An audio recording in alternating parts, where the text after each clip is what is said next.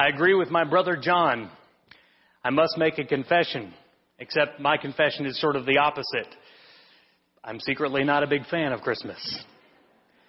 The part that I'm not a big fan of is all of the to-dos, all of the extra, all of the hardship, all of the difficulty, all of the stress, all of the family, all of the extra meals, extra events, extra things to think about, all of the things that our world has pushed us into.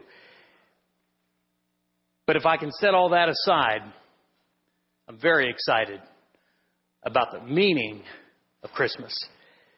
I'm very excited for this series. We're talking about Christmas presents, where the presence of God came in and dwelled among and with us. As we're going to be talking about that the next few weeks, because I believe it's one of the most exciting stories in Scripture. It's easy this time of year to focus on all of the gifts you have to get and all of the gifts others are getting for you and the exchange of those things. But what if all of the gift buying and receiving and exchanging causes us, what if all the getting distracts us from all that we've been given? Maybe we can explain it this way. I'm alive! I'm alive! Yeah? Yeah! Hey, Christine! You're here too! I love you! I know. Dad, what's happening? Honey, the power works! It's coming. It goes on and off whenever we want. We've got clean water. Oh, that's great. Look at that. Ooh. I bet I know it this time. Bring down the glorious water. Shoes. Oh, what do we got here, guys? Food. I love food. You gonna have work? This is awesome. Look, listen here. Eat? So what? Dad, be careful. I have a car. Did you guys see this? Yeah, you have a car. A car! And don't forget your coffee. You're the best.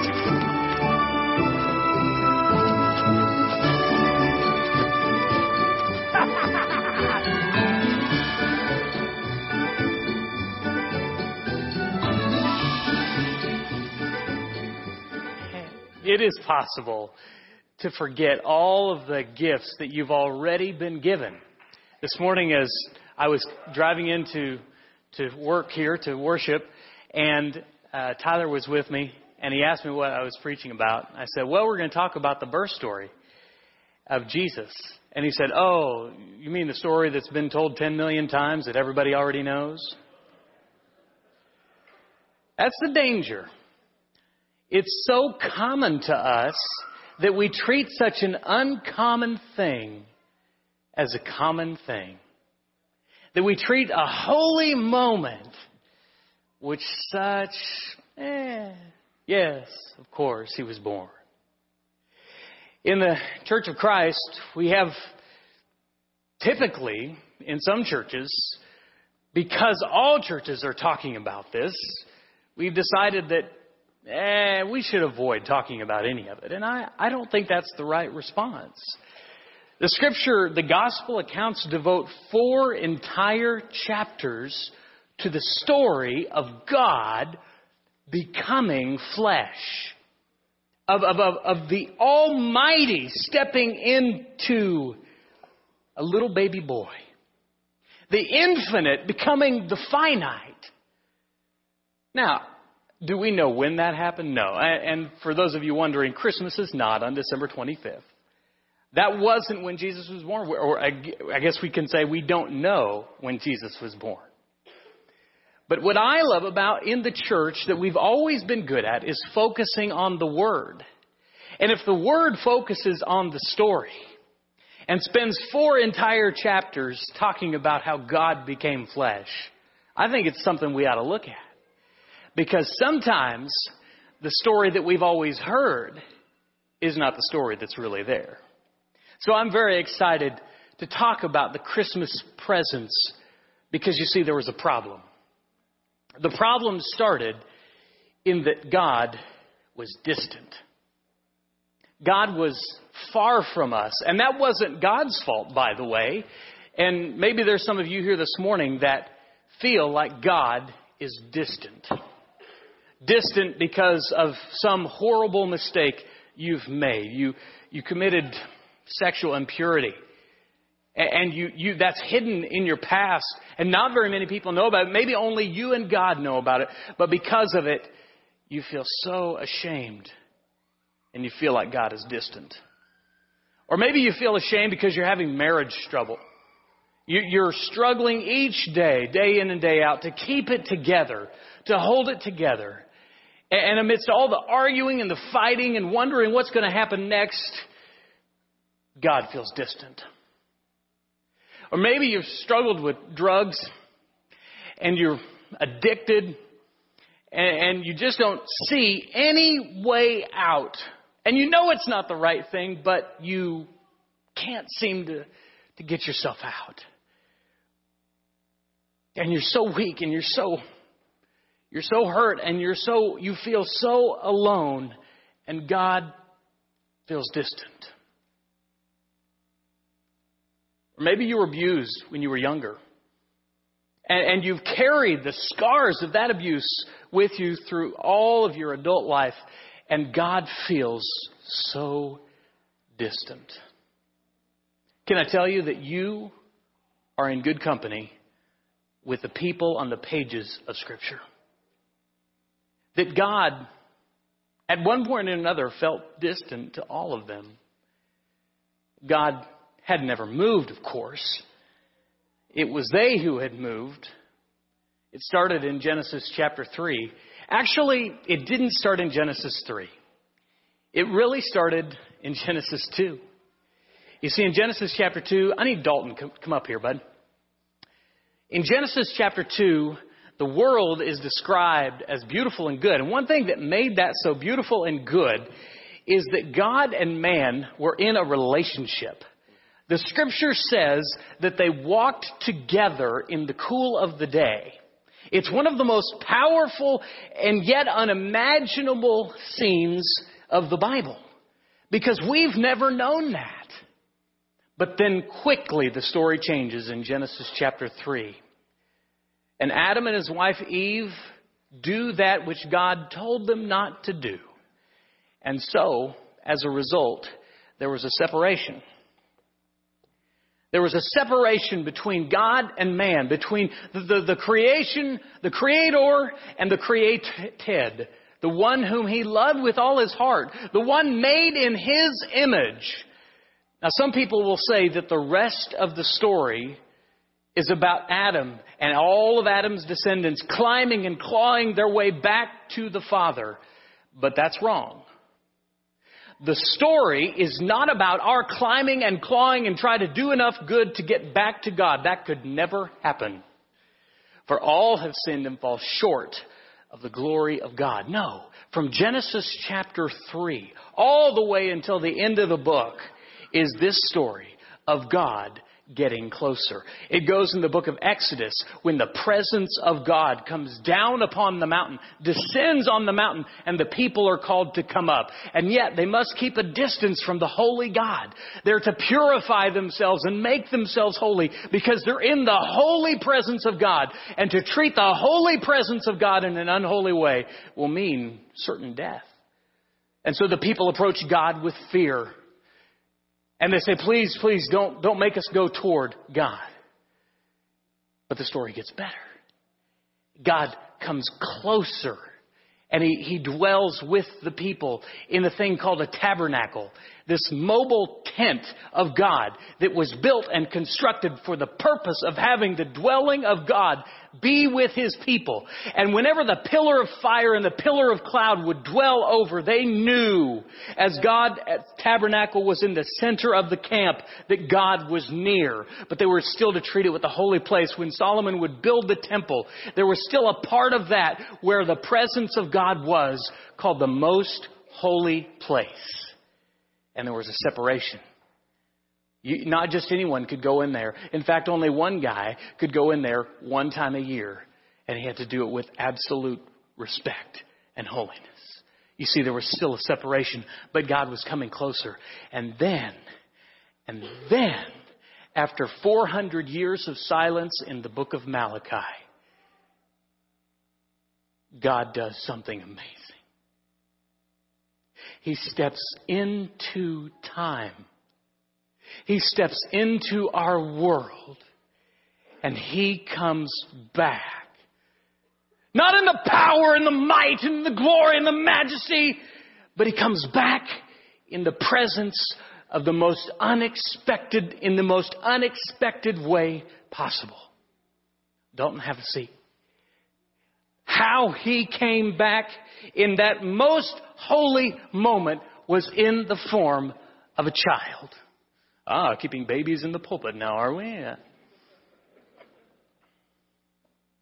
It is the most unexpected way that as God got closer to His people, the form which He took as He came into our world was a little baby boy. Born to a poor, unknown couple. Born to a mother who, as was already told earlier, in every way, not expecting a child. Young ladies, can you imagine being given such a burden? Having to explain that to your friends and to your parents and to all the people in that town? As that little bump got bigger and bigger. No, really, I didn't do anything wrong. No, really, an angel came. No, He said that this boy was special. Oh, the story is such a beautiful story. And we so easily forget the moment and the importance of what God was doing in that tiny little boy, born to a poor, unknown couple, not even a place to stay, worshipped by common shepherds, his birth being obscure, and yet they called Him a king. A king, you say. The Messiah, you say. All the prophets, all of the priests, every part of the story has pointed to you. When God dwelt with us, He started in the way that we all start. But what was happening in that moment is that God was no longer distant. God was close. He was close as He's ever been. And it makes the story so beautiful. Turn to Matthew chapter 1, verses 18 is where we start. The scripture says, "Now the birth of Jesus Christ took place in this way. When His mother Mary had been betrothed to Joseph, before they came together, she was found to be with child from the Holy Spirit. And her husband Joseph, being a just man, and unwilling to put her to shame, resolved to divorce her quietly." Yeah, that's part of the story you rarely hear. But that baby's caused so much scandal that Joseph thought maybe it would be better just to leave this situation entirely. But as he considered these things, behold, an angel of the Lord appeared to him in a dream, saying, "Joseph, son of David, do not fear to take Mary as your wife, for that which is conceived in her is from the Holy Spirit. She will bear a son, and you shall call his name Jesus, for He will save His people from their sins. That little boy was born in such an uncommon way, and He came for an uncommon purpose. All this took place to fulfill what the Lord had spoken by the prophet. Behold, the virgin shall conceive and bear a son, and they shall call His name Emmanuel, which means God with us.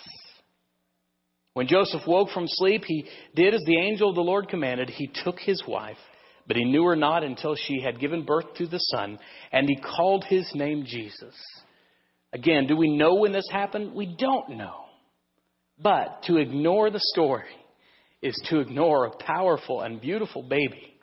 Jesus was God's greatest gift to His beloved Adam's race. He had always been near us, but now you see He was with us. So we think for just a moment this morning about a couple of gifts that we see as we behold the baby boy. First, we understand that God had a plan. When you count up the chapters, or when you use Google to count up the chapters in the Bible, the count says that there are 1,189 chapters in this book. And all creation was good. Everything that we see that was created, all of us were good for exactly 2 of those chapters. Then sin entered, and the other 1,187 chapters is the story of what God did about it. Not what we did, but what God did in Him. As soon as the fall came, I referenced Genesis chapter 3 earlier. Turn there and look at verse 15. Because this is right there, right at the fall, the moment when Adam stepped away from God. Verse 15 says, I will put enmity between you and the woman. He's talking to the serpent here. Between your seed and her seed. He shall bruise your head, and you shall bruise his heel. God predicted that the one who would deal with sin would be the seed of a woman. Now, of course, we know in human reproduction, the seed often comes from the male. And yet this one, this coming one, would not be born in a normal way. He would be born the seed of woman.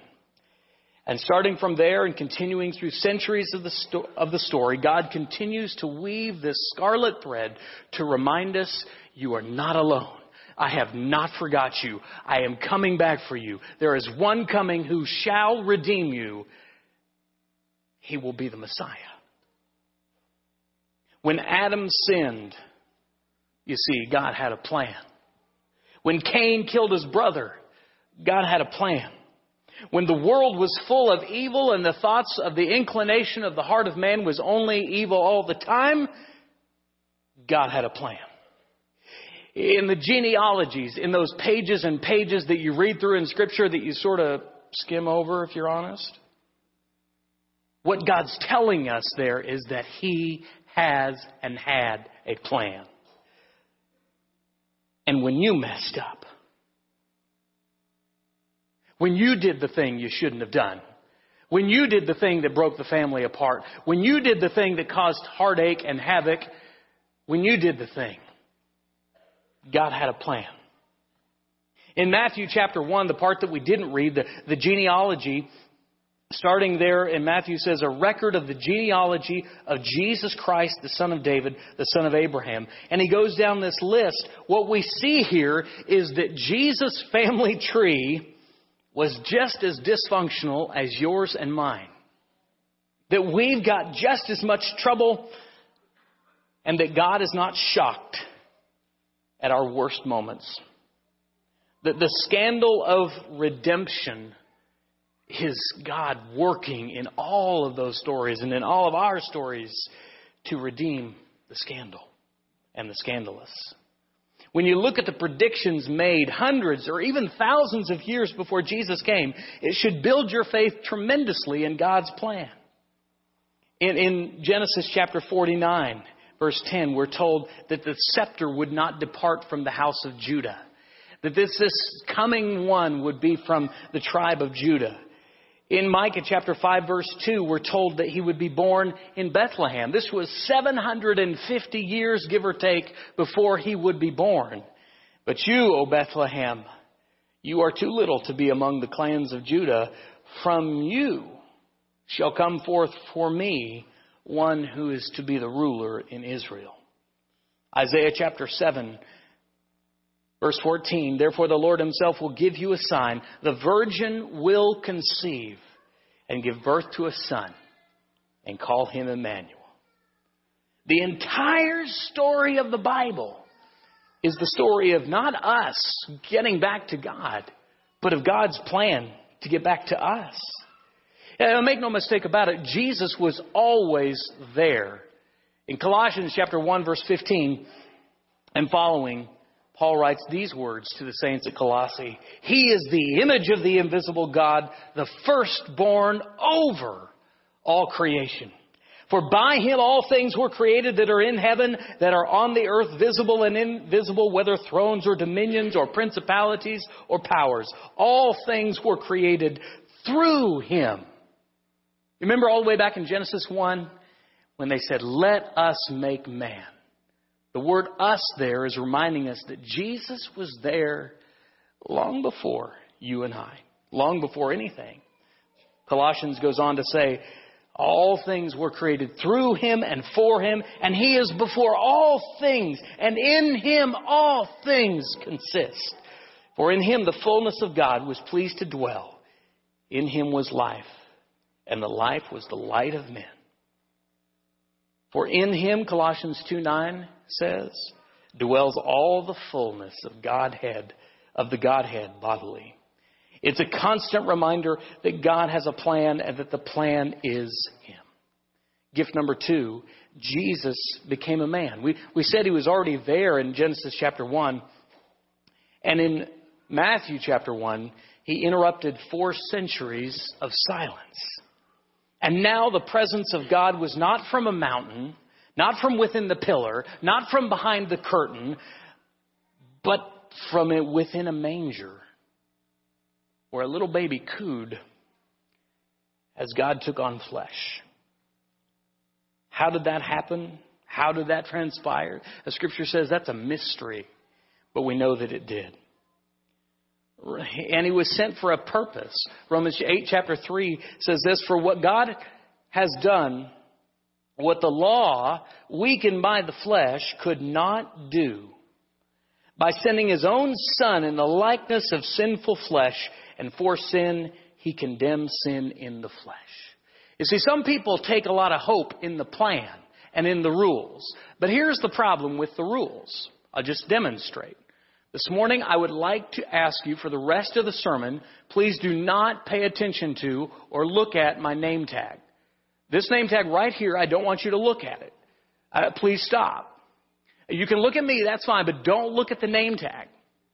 Now, if you're honest, and I won't ask for a show of hands because everyone would go up, and those that didn't go up would be the liars, and then they would be sinning. Here's the problem with the rules. Here's the problem with the law keepers. Is that there's something within us. I don't know if it's our fleshly nature, if it's our sinful nature, but the scripture says there's something about us. The scripture in Ephesians would say, while we were dead in our trespasses, meaning there's something within us that rebels against the rules. And some of us, are open rebels. We don't care.